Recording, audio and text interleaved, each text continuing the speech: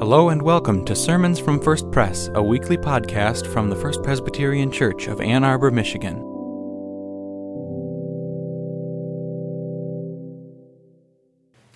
Please join me in prayer. Lord, open our hearts and minds by the power of your Holy Spirit, that we may hear your word with joy. Amen. The Old Testament reading today is from the 17th chapter of Genesis, verses 1 through 7 and 15 through 16. When Abram was 99 years old, the Lord appeared to Abram, and he said to him, I am God Almighty. Walk before me and be blameless, and I will make my covenant between me and you, and will make you exceedingly numerous. Abram fell on his face, and God said to him, As for me, this is my covenant with you. You shall be the ancestor of a multitude of nations. No longer shall your name be Abram, but your name shall be Abraham, for I have made you the ancestor of a multitude of nations. I will make you exceedingly fruitful, and I will make nations of you, and kings shall come from you. I will establish my covenant between me and you, and your offspring after you throughout your generations, for an everlasting covenant, to be God to you and to your offspring after you. God said to Abraham, As for Sarai, your wife, you shall not call her Sarai, but Sarah shall be her name. I will bless her, and moreover, I will give you a son by her. I will bless her, and she will give rise to nations. Kings of peoples shall come from her. Thus saith the Lord. Thanks be to God.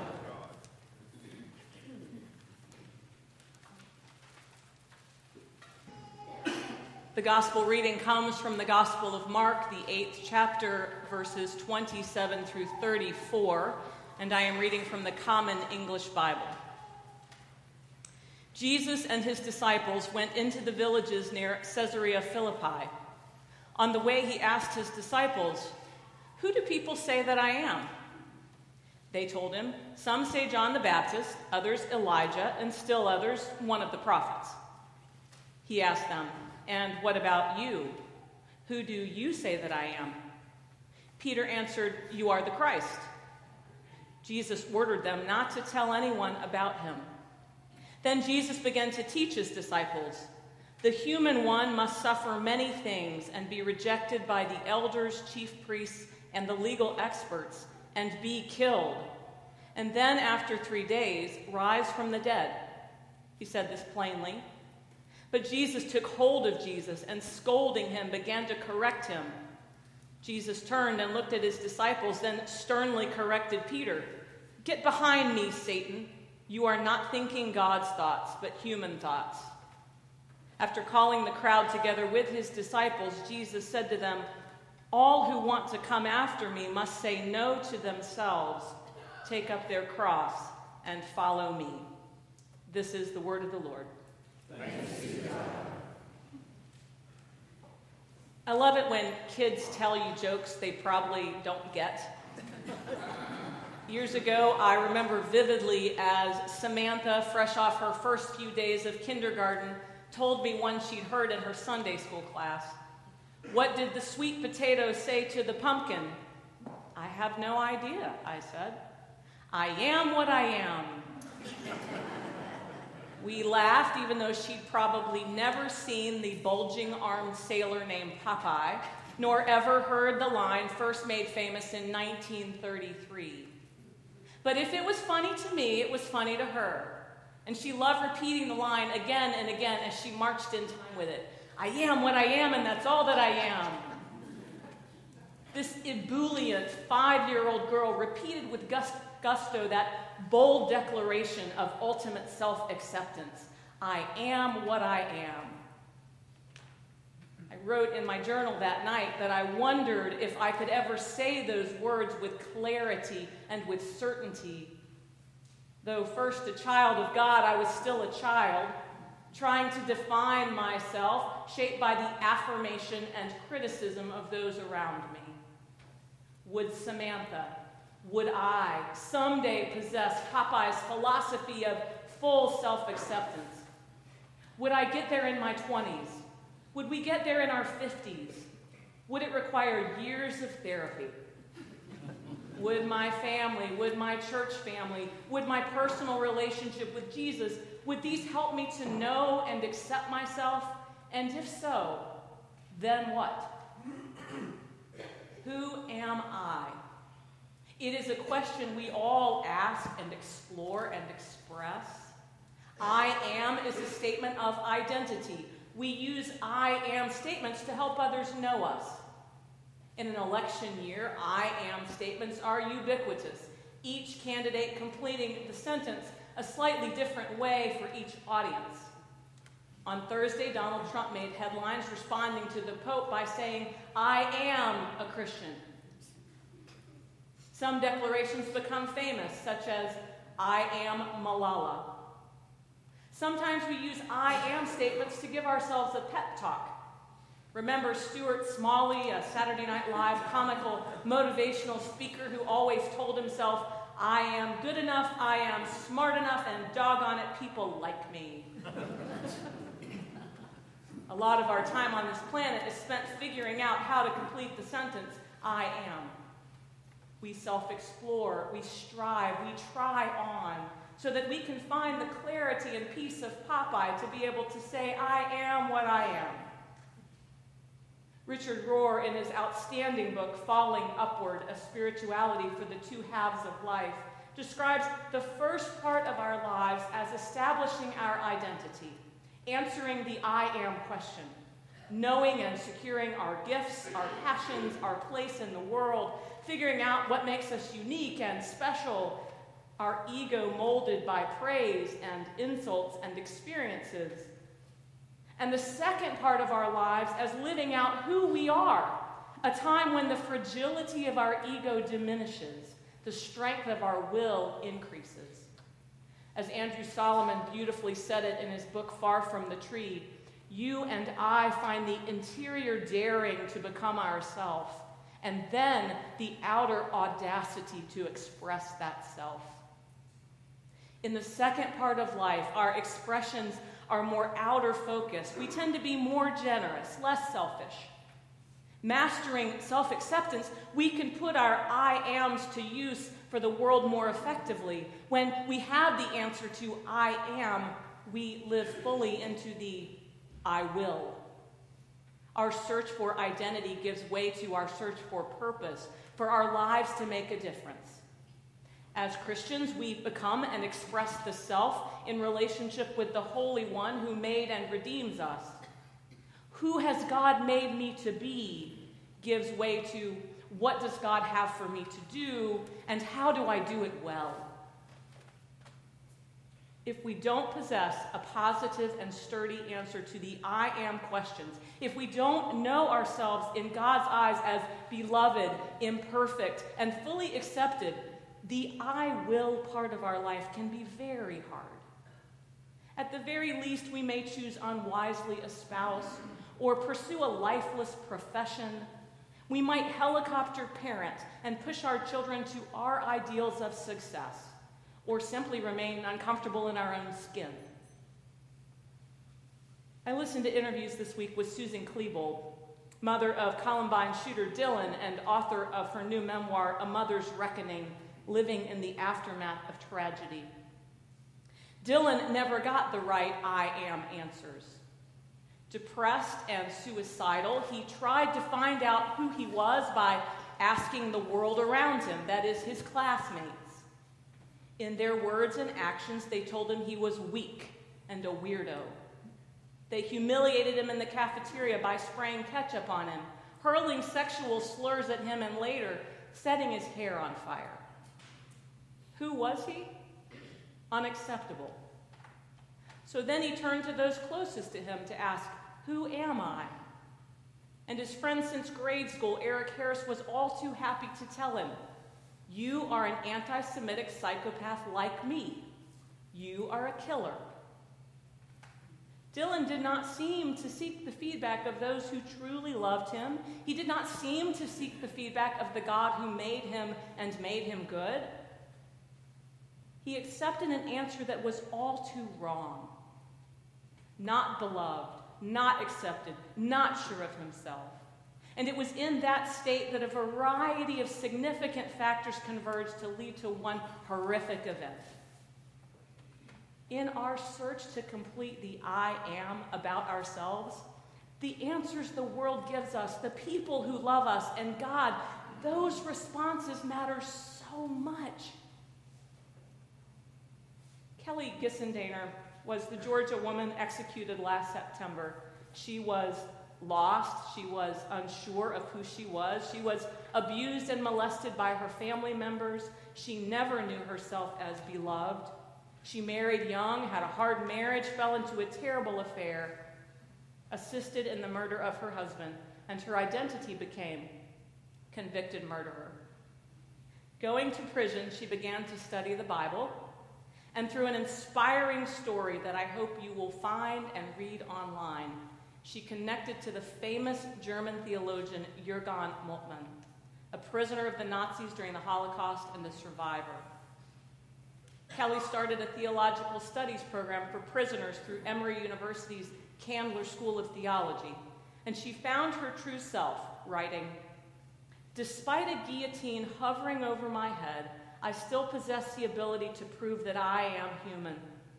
Labels on anyone can be notoriously unforgiving, but no matter the label attached to me, I have the unstoppable desire to accomplish something positive and have a lasting impact. I have placed my hope in the God I now know, the God whose plans and promises are made known to me in Jesus." Though it was too late for her husband, it was not too late for her to come to terms with who she was, to move from repentance to self-forgiveness to acceptance, to be called to live out a higher purpose even behind bars. And with the right I am, she pursued a life of I will for God with outer audacity, singing Amazing Grace as she went to the death chambers. We Christians hear the words I am, and we think of God's self-revealing. Abraham and Sarah responded and overturned their lives because God said, I am God Almighty. In the Gospel of Jesus' I am statements disclose his nature and his purpose. I am the light of the world. I am the bread of life, the good shepherd, the way. Jesus is sure of who he is. God defines self-knowledge and self-acceptance. So it seems odd to me that Jesus, knowing who he was seeking to understand what others knew of him. Here in the 8th chapter of Mark, why does Jesus care what people think? Was he really unclear on this? These are the kinds of questions we would ask, not God. What does the world say about me? Who do my friends think I am? Who do you say that I am? Wouldn't concern about how others defined him be so yesterday for Jesus? What do people think of him? Who cares? What if Jesus isn't asking for himself at all? Why would he fish for an answer he already knows? Maybe he wants someone to say it. Maybe he wants to be sure they are perfectly clear on it. But maybe he also wants to prompt them to ask the same questions of themselves. After all, soon he'll be gone, and they'll be in the position of doing the asking. They'll be in his position, conveying to the world who he is and why it matters. You see, the timing is very important of this story. This conversation is a hinge point in Mark's gospel. Here we see Jesus turn from what has been going on, his public ministry, to all that is about to happen, the hard stuff. Jesus is turning, as in Richard Rohr's second part of life, to Act 2. And with the disciples, we all shift from Jesus inviting us to name him, this unconventional Savior, as the Christ, to, so what does that mean? What is it to be the Christ? Knowing they fully get his identity, now he pursues the next course, changes the conversation to his purpose, the actions to follow, all the things that are going to happen. The garden, the trial, the crucifixion, the great I am is about to be the great I will. And it's Act 2. But it's more than a hinge for Jesus. We are invited to hinge with him. Remember that Mark is always focused on Jesus being a human. The Son of Man, as he describes himself, is translated in today's translation, the human one. Mark wants us to connect with Jesus, human to human. We're like him. Our self-identity is to be closely aligned with him. The human one must do certain things. So must we. I am who I am as God's beloved child now becomes I will do what God calls me to do. Jesus knows who he is, and so do they, and the time has arrived to live that out. We, too, are called beyond our search for self-identity and acceptance to live out our calling as Jesus' people, to move from I am to I will. In Lent, in particular, such questions resonate deeply within us. Who does the world say that I am? Who do those closest to me say that I am? Who do I say that I am? But our job as human ones is to move beyond a focus on human things, from seeking for others to tell us who we are, towards divine things, knowing who we are in Christ, God's beloved and accepted people, and to move from I am to I will. Charlotte Elliott spent a lot of her life wondering who she was. She was an invalid most of her life. She lived in England. She felt useless and purposeless. She had no I will. But then a house guest came by, and she had a conversation with him that helped her to realize that in her state of being, she was God's child, beloved, imperfect, and accepted. That is who she was. Just as I am, she thought, just as I am, I can be useful to God. Out of her human suffering, she wrote the lyrics to a famous hymn, translated into many languages. All kinds of people have sung it, made it their prayer of self-acceptance and humble penitence. And though it was used for many years by Billy Graham in his crusades as a call to the altar, it's actually a call beyond the altar, to Act 2 of our faith. Just as I am, I come. I am what I am, and God is who God is. But knowing ourselves, may we also seek to know Jesus, and knowing him, may our prayer of penitence lead us fully into Act 2. The I come, the I will. In the name of the Father, and of the Son, and of the Holy Spirit. Amen. Gracious God, because we are not strong enough to pray as we should, you provide Christ Jesus and the Holy Spirit to intercede for us in power. In this confidence, we ask you to accept our prayers. Lord, in your mercy, hear our prayers. Let us pray for your church. Faithful God, you gather your church from all the corners of the earth. You call those who are outcasts, sinners, those who are broken, and you welcome them and show them mercy so that they might be witnesses to your salvation.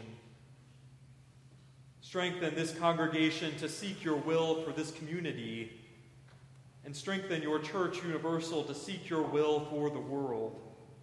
Lord, in your mercy, hear our prayers. Let us pray for creation.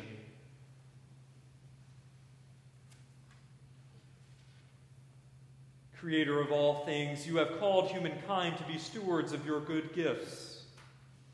Yet we again and again misuse these gifts for our own selfish gain. Instill in us again your love, so that we might give thanks by loving and caring for our neighbors and for all your creation. Lord, in your mercy, hear our prayers. let us pray for peace and for justice.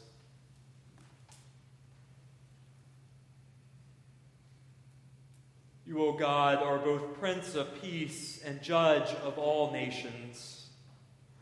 You created humankind in your image not for our destruction, but for community and for our salvation. Help us all to know one another as sisters, as brothers, one human family, your children, whom you love and favor. Lord, in your mercy, hear our prayer. Let us pray for those who suffer.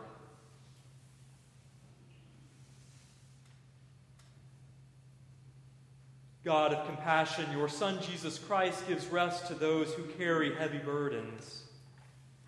Tend to those in this congregation and in this community who are sick, who are sad, who grieve, who are anxious, who are oppressed. There are no depths too deep for your Spirit's presence, O God. Accompany all in need and bear them up in your merciful arms. Lord, in your mercy, hear our prayer. God of glory, you see how all creation groans in labor as it awaits your redemption. As we work for and await your new creation, we trust that you will answer our prayers with grace and fulfill your promise that all things work together for good for those who love you. And now let us together say the prayer that Jesus taught us. Our Father, who art in heaven, hallowed be thy name. Thy kingdom come, thy will be done, on earth as it is in heaven. Give us this day our daily bread, and forgive us our debts, as we forgive our debtors. And lead us not into temptation, but deliver us from evil. For thine is the kingdom, and the power, and the glory forever. Thanks for worshiping with us. For more information, visit us on the web at www.firstpresbyterian.org or send an email to info@firstpresbyterian.org. See you next week for another sermon from First Pres.